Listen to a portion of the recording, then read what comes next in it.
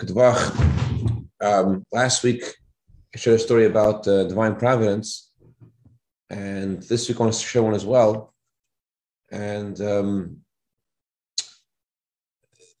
often when we think about divine providence and Hashem bringing us to various places, we only know part of the story. We only know why we decided to go there. Like it says in Hayom Yom that tzaddikim, they know why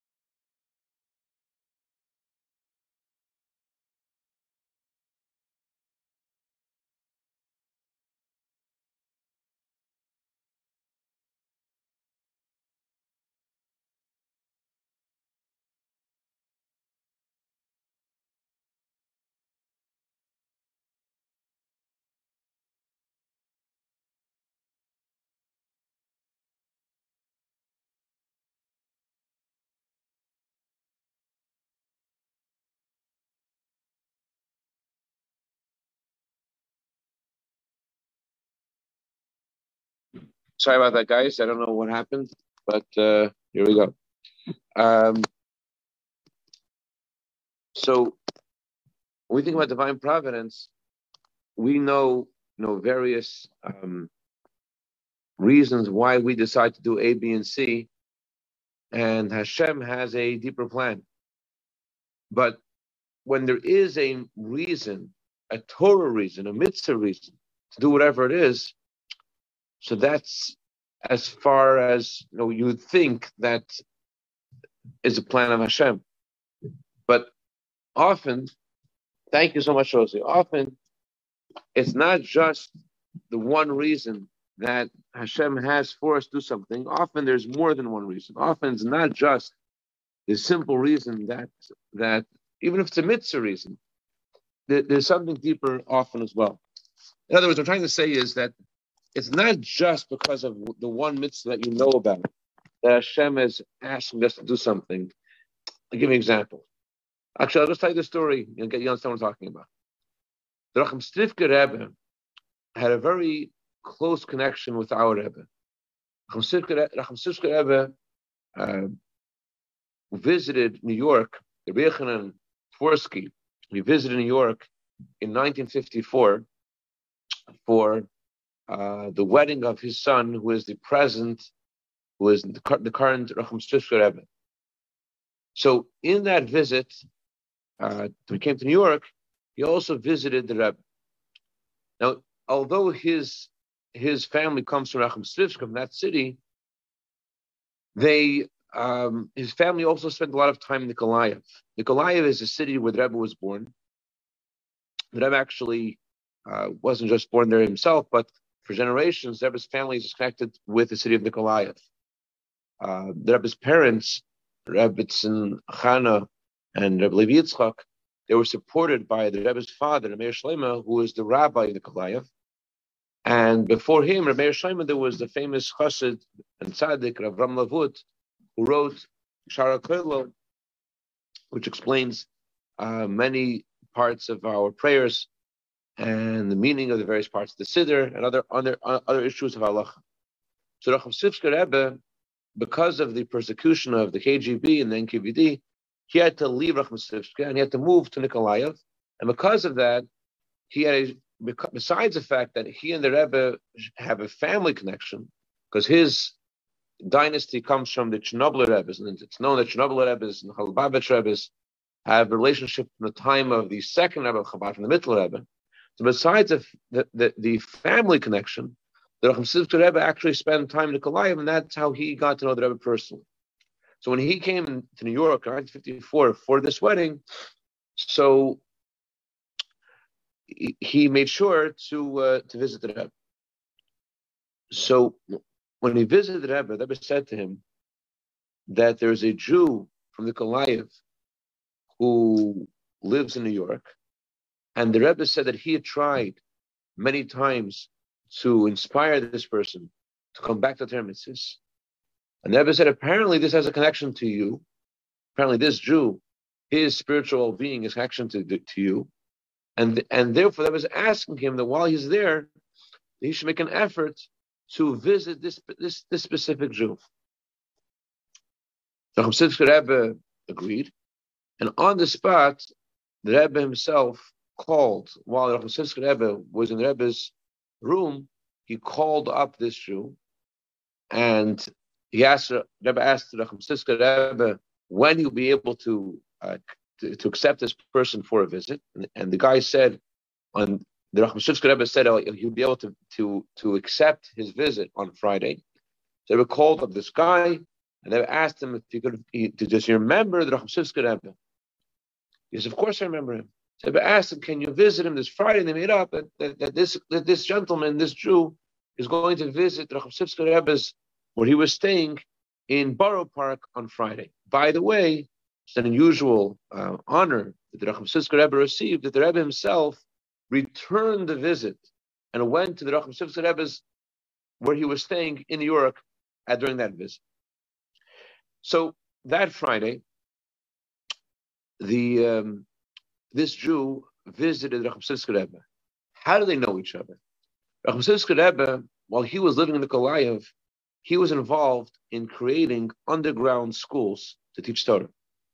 And that's how he knew this boy. This was now it was 30 years since they had seen each other.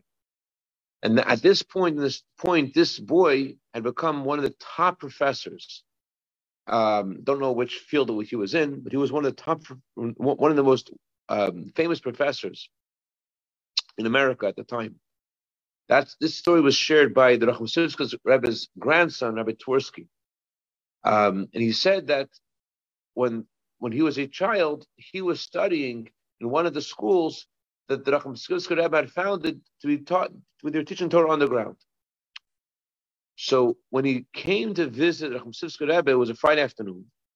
And it's customary on Friday afternoon to say Chumash twice together with Unkelis, Chumash of the week together with Unkelis. It's also customary not to interrupt it. Not to interrupt. When you're saying Chumash with Unkelis, you're supposed to say it in continuation and not to stop. In fact, interesting story, just parenthetically, there was a rabbi in the city of Dakshitz, whose name was Rebbe Sheinin. Rebbe Sheinin used to say that there's one kind of light of Hashem that comes down through each word of the Torah, each letter of the Torah that you say, and there's a much greater light of Hashem which comes down when you say an entire portion of Torah. But in order for that light of Hashem to come down to the world, you have to say the whole entire parsha at once. You say only part of the parsha, you don't have it. So Rebbe Sheinin, when he would do Ma'aver Sedra, he was careful not to interrupt, but he was a rabbi in the city of Dakshitz, so very often he had to interrupt his Ma'aver Sedra to answer a question. A woman will come to have a question on a chicken, you have to stop the Ma'aver Sedra and answer the question. But even though he was almost finished, it takes a long time to say the entire Sedra. Some people it takes 45 minutes, an hour, 20 minutes, 30 minutes. It takes a long time, especially if you were the rabbi of Dakshitz, like Rebbe Sheinin. I'm sure it took much longer, you would say, with the cantillation, with the tune, with the trup. So he was almost finished Ma'aver Sedra. This lady has a question before Shabbos, so he would interrupt the Ma'aver Sedra to answer a question, and then after he answered the question, he would start the whole parsha all over again.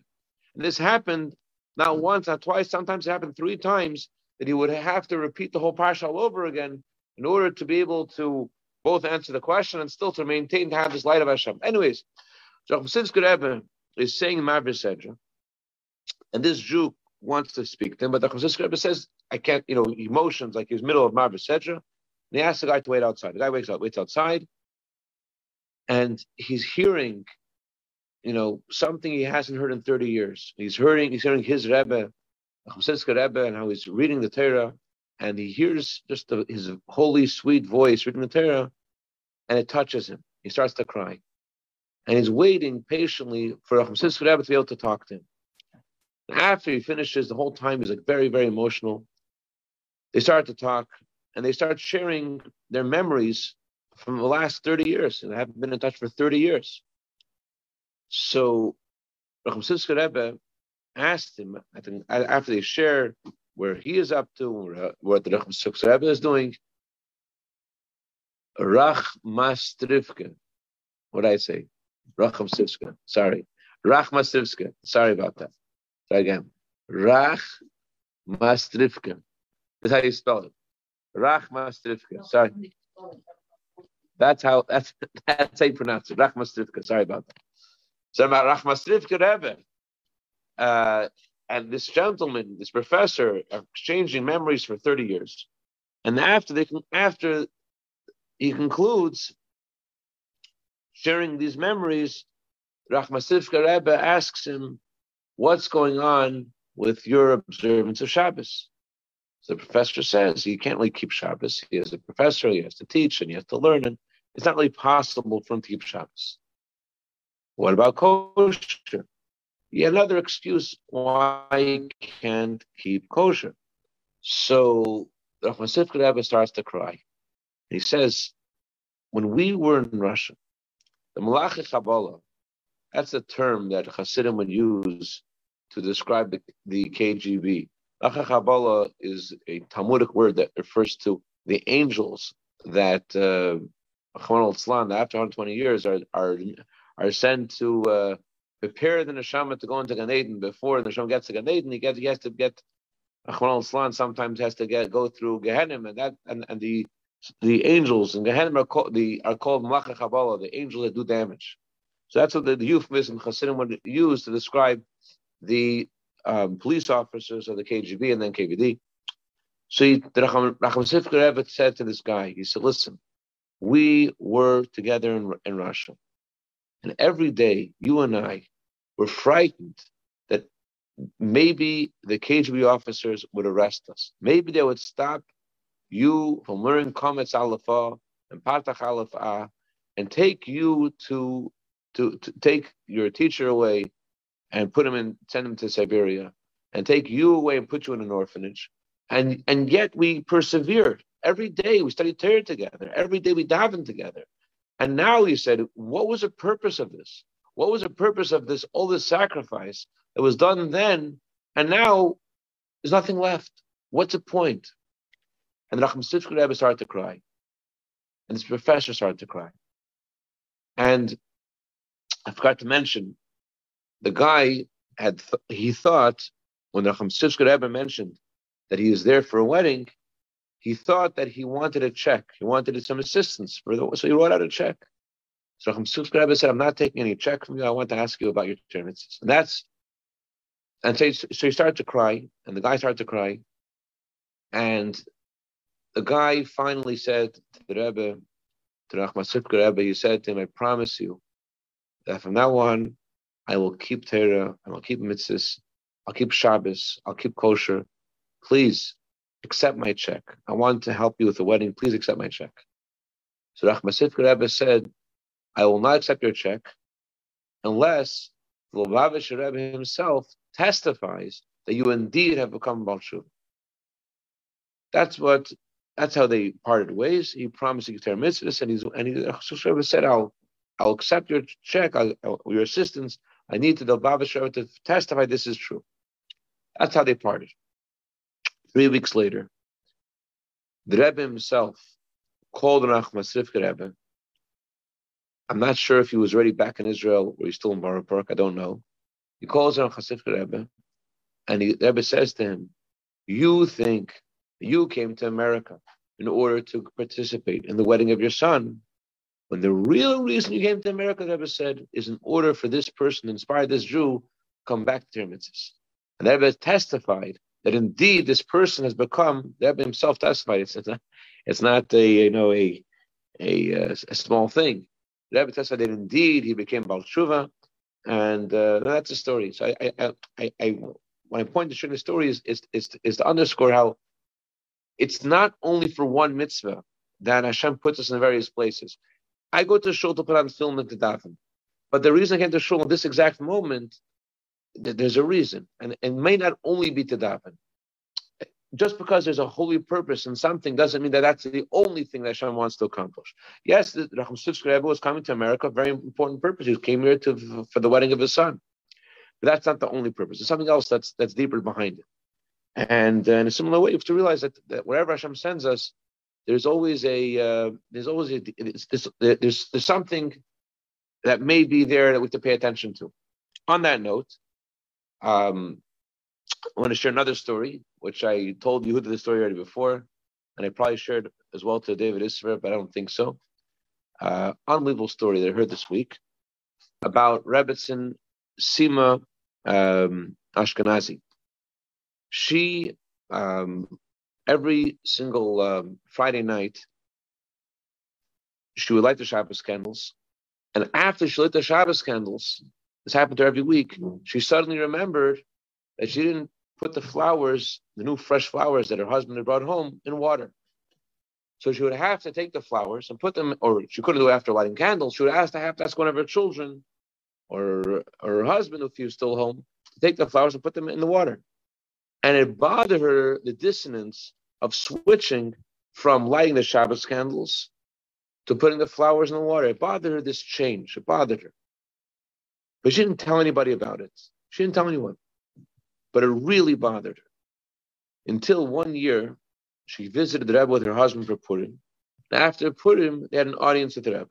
She didn't tell anyone how much this bothered her, but it happened week after week. She would only remember of putting the flowers in water after Shalit Shabbos comes. That would somewhat trigger her memory. She comes in the Rebbe's room, and the Rebbe, her husband was the Rabbi of Bar Chabad. I'm sure there are many issues that the Rebbe had to discuss with him. Out of the clear blue sky, after discussing whatever issues the Rebbe wanted to discuss, then the Rebbe turned to her, and the Rebbe said, it's important to make sure to water the flowers before lighting the Shabbos candles. Because the Torah gives us a very important commandment, the mitzvah of Baal Tashchis. Baal Tashchis means you're not allowed to waste anything. Since you're not allowed to waste anything, you have to make sure that you water the flowers before you light Shabbos candles. So by the Rebbe saying this to her, it was a total affirmation to her. She felt like she was doing something wrong, like here this holy moment, she's davening and praying and crying for her children to light Shabbos candles. And then she's switching to this mundane thing of putting the flowers in water. And the Rebbe is telling her that she's right. She's right, that this has to be taken care of. Yes, you could do it before light Shabbos candles, but it's Baal Tashchis, and this has to be taken care of. So I'm just pointing out again another similar idea of the divine providence guides us where we need to be, and we don't always see the whole picture, and to pay attention to what the Hashem's plan is for us, and because that good thought, good word, good action can tip the scale, make it all happen. And that's what I want to share this week. Any questions, comments, or criticism? All right. A good vach, Yehuda. A good vach, David. A good vach. Good vach. Thank you.